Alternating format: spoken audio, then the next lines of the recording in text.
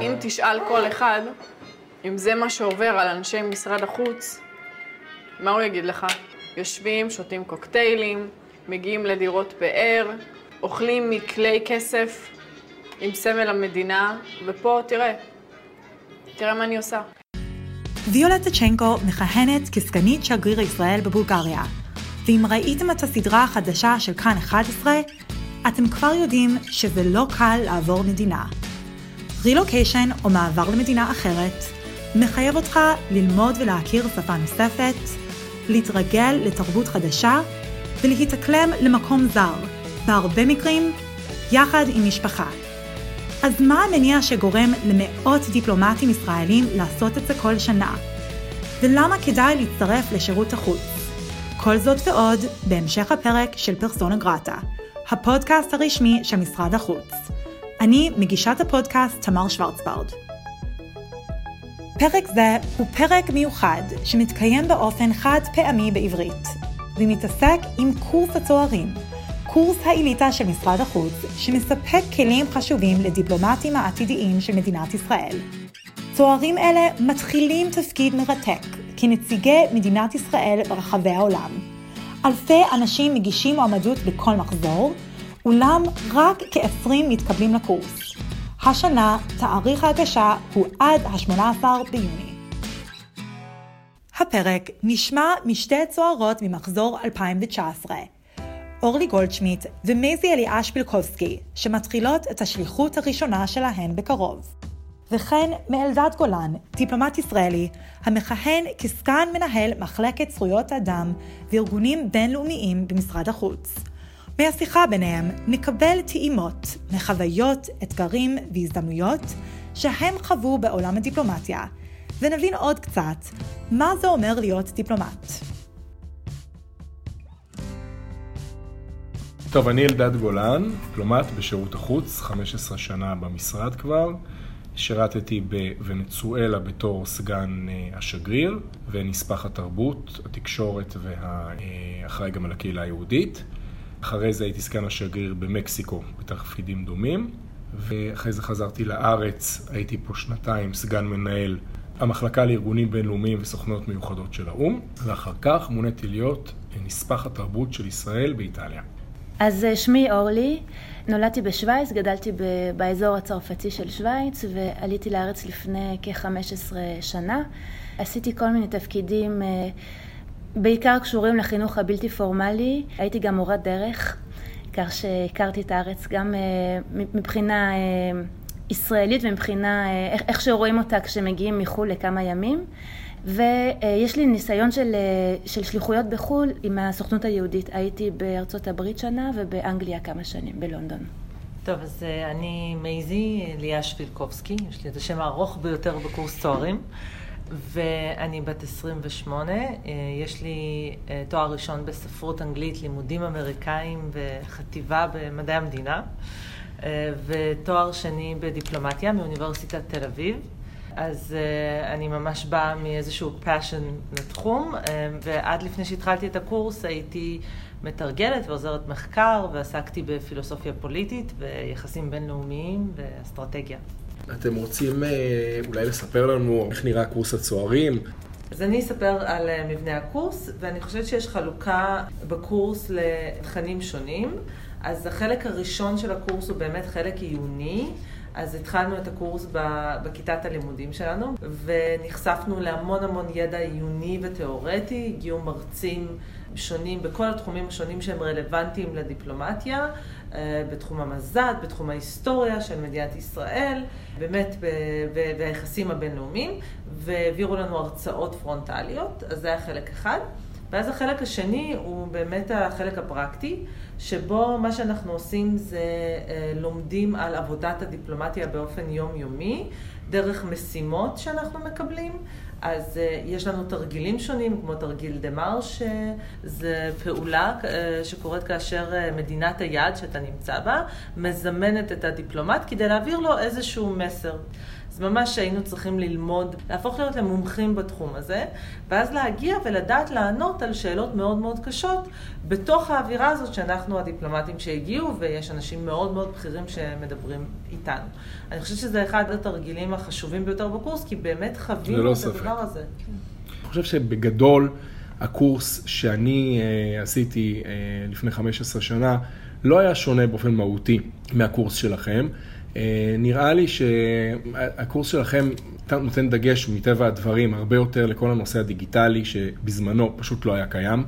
אנחנו יותר נתנו את הדגש לסדנאות הופעה בתקשורת, עמידה מול קהל, שמן הסתם אתם עושים את זה גם, אבל כל הנדבך הזה של האינטראקציה הדיפלומטית במרחב הדיגיטלי פשוט לא היה קיים. וזה מדהים לראות עד כמה הזירה הזאת הפכה להיות זירה מאוד משמעותית היום בעשייה הדיפלומטית, אם זה דרך הסושיאל נטוורקס היותר פופולריות, או היותר כמו פייסבוק, דרך היותר מקצועיות כמו טוויטר, ואפילו האינטראקציה בוואטסאפ, אנחנו יודעים היום, מתקבלות החלטות מאוד גדולות בוואטסאפ, לא? היום הדיפלומט בסך הכל, באמת הצ'אטים שיש לנו, הקבוצות עבודה שיש לנו בוואטסאפ, זאת אומרת, הנושא הזה של המדיה הדיגיטלית, אני חושב שהוא מאוד מאוד חשוב היום לעשייה הדיפלומטית, אם כי, אני חייב לציין, שבסופו של דבר, לקשר האישי, וזה אולי לחזור קצת לטיפים שדיברנו לקראת השירות הדיפלומטי, לקשר האישי אין תחליף. ולרושם האישי, לקסם שאתם יכולים ליצור בקרב בני השיח שלכם, אין תחליף. אני חושבת שעם הכלים החדשים האלה, עם הטכנולוגיה, גם באים אתגרים חדשים שלא היו בעבר. זאת אומרת, נכון שגם בעבר הדיפלומט המטרה שלו הייתה להשפיע על קהל היעד, וגם היום. אבל אם בעבר הוא יכול להגיע לאיזו פגישה והרצאה ולהשפיע, אז היום הגודל שמצופה מאיתנו זה גודל הרבה יותר גדול. זאת אומרת שאנחנו אמורים להיות מסוגלים דרך הרשתות החברתיות, דרך הכלים שניתנו לנו, להשפיע על הרבה יותר אנשים. מצד שני, גם בתוך הרשתות החברתיות, אני לא יודעת אם מישהו נכנס לטוויטר לאחרונה, יש כזה בלגן וכל כך הרבה רעש, שצריך לדעת שישמעו אותך בתוך הרעש הזה, וזה מאוד מאוד מאתגר. אני דווקא חושבת שמה שזה עושה, זה נותן לנו את היכולת לזקק את המסר שלנו בדרך הטובה ביותר. זאת אומרת שאם בעבר היה לנו הרבה מאוד מקום להעביר את המסר, היום אנחנו צריכים להיות מסוגלים לנסח את המסר בדרך הטובה ביותר והמדויקת ביותר, כדי שהצד השני יבין אותו. אני רוצה גם להוסיף משהו ששמעתי מהשגריר שלנו בקייב, והוא כל הזמן על טוויטר, כל הזמן, והוא אמר לנו משפט, הוא אמר publish or perish. אם אתה לא כל היום מספר מה אתה עושה ומה השגרירות עושה, אתה לא קיים, כן.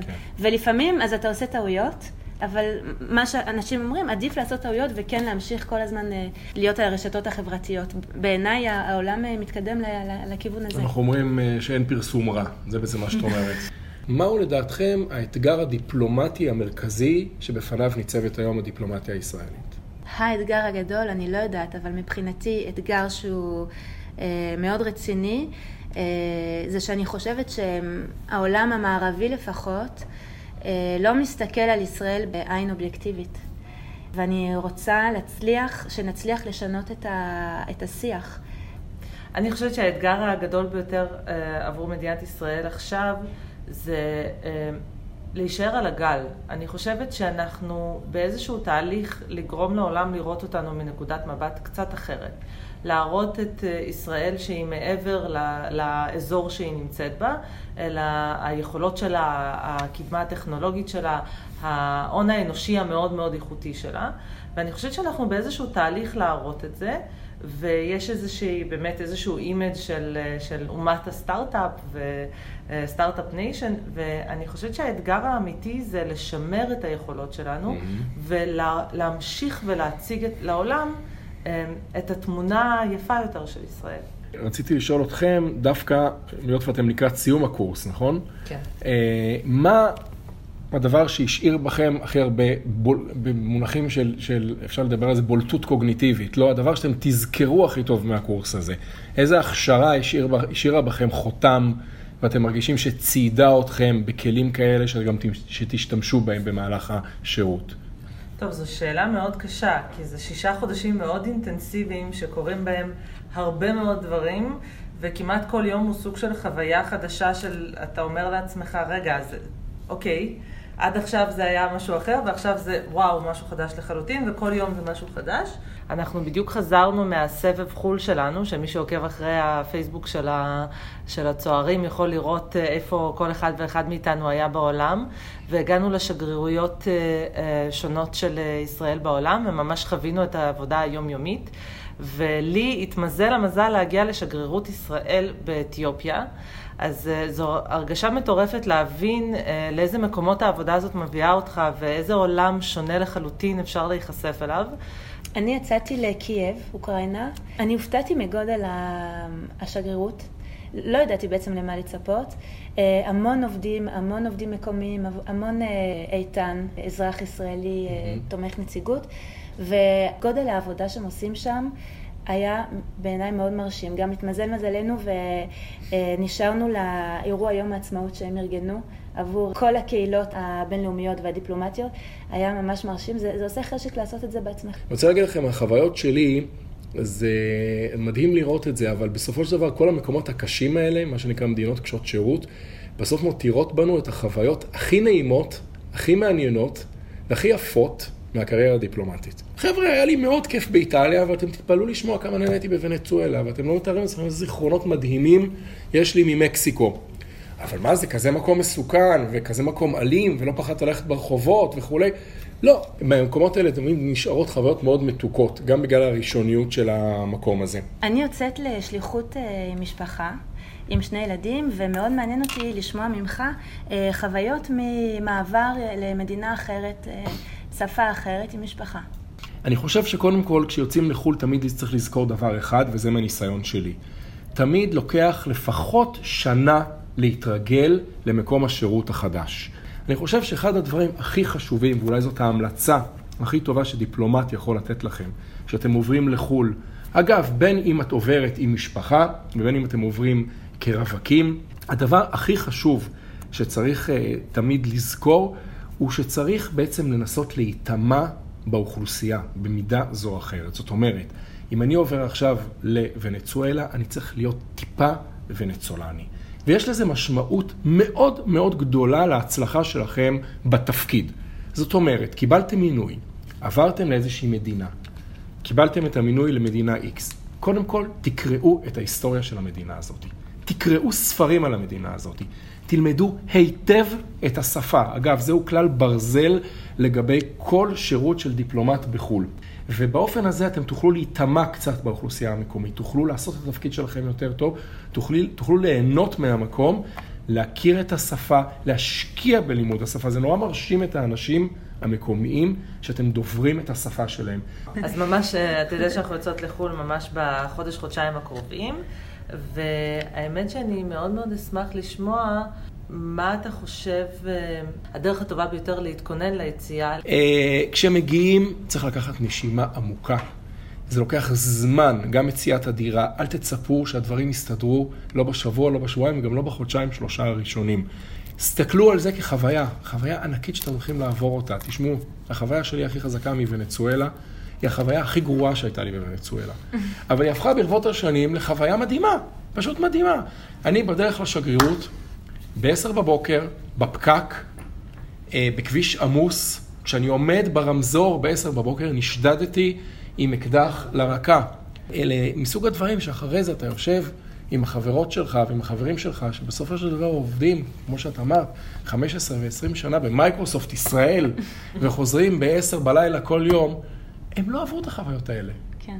הם לא זכו לחוות את הדברים האלה, ואתה בסופו של דבר מסמר הערב, כי לך יש חוויות מרתקות, מעניינות, ייחודיות. גרת במקומות אקזוטיים והזויים שאף אחד לא העלה בדעתו, ואתה יודע המון דברים על המקומות האלה. ואתה יכול לספר, וכמו שאת אמרת, בסופו של דבר אנחנו יודעים, היתרון הגדול של העבודה במשרד החוץ, הוא אורח החיים המרתק והייחודי שאתה חווה, ושבשום מקום עבודה אחר לא היינו יכולים לחוות אותו. מה היית אומר למישהו ששוקל להצטרף אלינו לקורס הצוערים, למשרד החוץ?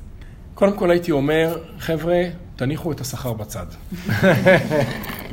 ואני חושב שאנחנו מדברים על המילניאלס היום הרבה, כן? שאלה בעצם היו המתגייסים הבאים לשירות החוץ הישראלי, הם בדיוק מחפשים את זה. הם מחפשים את המשמעות. הם רוצים עבודה עם משמעות. אנשים רוצים להרגיש שהם עושים משהו מעניין, שהם עושים משהו אחר, שהם עושים משהו שאנשים אחרים לא עושים. ובהיבט הזה, משרד החוץ הוא הכתובת הטובה ביותר. אני חושבת שכנציגת המילניאלס, אני גם יכולה להגיד שאנחנו כל הזמן מחפשים משהו חדש. בדרך כלל אנשים היום לא נשארים באותו מקום עבודה יותר משנתיים, 3 שנים. ומשרד החוץ הוא מקום עבודה שאפשר להישאר בו במשך המון שנים, אבל גם לשנות אבל לעבוד ב100 עבודות אחרות. בדיוק. באותו מקום עבודה. משהו חדש. אז זה מאוד מושך לדעתי. כן. כן. אנחנו באמת מרגישות, אני מדברת בשם שתינו, אני בטוחה שמייזי מסכימה, שהקורס הזה מאוד מושקע, מכל הבחינות. הם מביאים את המרצים הכי טובים, אנשים מצוינים באים לדבר איתנו, ואנחנו עוברים הכשרה מצוינת.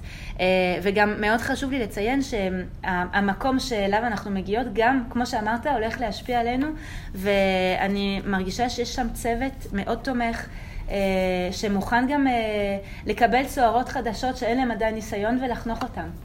אני זוכרת שכשהגעתי לקורס, אז הציפייה שלי הייתה כמו מכל קורס, מגיעים, לומדים, הולכים הביתה, ואני חושבת שזה היה ביום הראשון שנאמר לנו על ידי מנהלי הקורס, שכולם במשרד מתרגשים שאנחנו פה. זאת אומרת, שמתרגשים שיש צוערים חדשים ולחייך לכולם ולהיות מאוד פתוחים, ובאמת שאני לא ציפיתי לפתיחות שפגשה אותי במשרד, ברמה של אנחנו מצטרפים, עכשיו אנחנו בסבב מחלקות, ואני מגיעה בבוקר, ואנשים משמעותית יותר בכירים ממה שיכולתי לדמיין, אומרים לי, את רוצה להצטרף לפגישה? אנחנו נשמח שתשמעי מה הולך שם. אז אני ציפיתי לקורס, וממש קיבלתי משהו שהוא הרבה מעבר, בזה שבאמת לוקחים אותנו לדברים האמיתיים באמת. אני הייתי שבוע שעבר בבית הנשיא, בפגישה מאוד מאוד חשובה, שאני לא יודעת איך בדרך אחרת הייתי מגיעה לפגישה כזאת, אם לא היו באמת פותחים לנו את הדלתות. אז המשרד מאוד רוצה להכשיר, כל המשרד רוצה להכשיר את הצוערים, ולא רק גם המנהלים וגם המשרד. אתה מייצג מדינה שהיא מיוחדת במינה, איך שלא תסובבו את זה, זה לא כמו לייצג עוד מדינה. ואני חושב שזה כבוד, זה אתגר, וזה זאת הזדמנות בלתי רגילה לעשות משהו שיש לו גם משמעות. תודה. תודה רבה. תודה רבה לאלדד, מייזי ואורלי. מאחלים לכם המון הצלחה בהמשך הדרך. מאזינים יקרים, אם אתם מחפשים חוויה בלתי רגילה ועבודה עם משמעות, אנחנו מזמינים ומעודדים אתכם להגיש מועמדות למחזור הבא של קורס הצוערים. מועד ההגשה מסתיים ב-18 ביוני.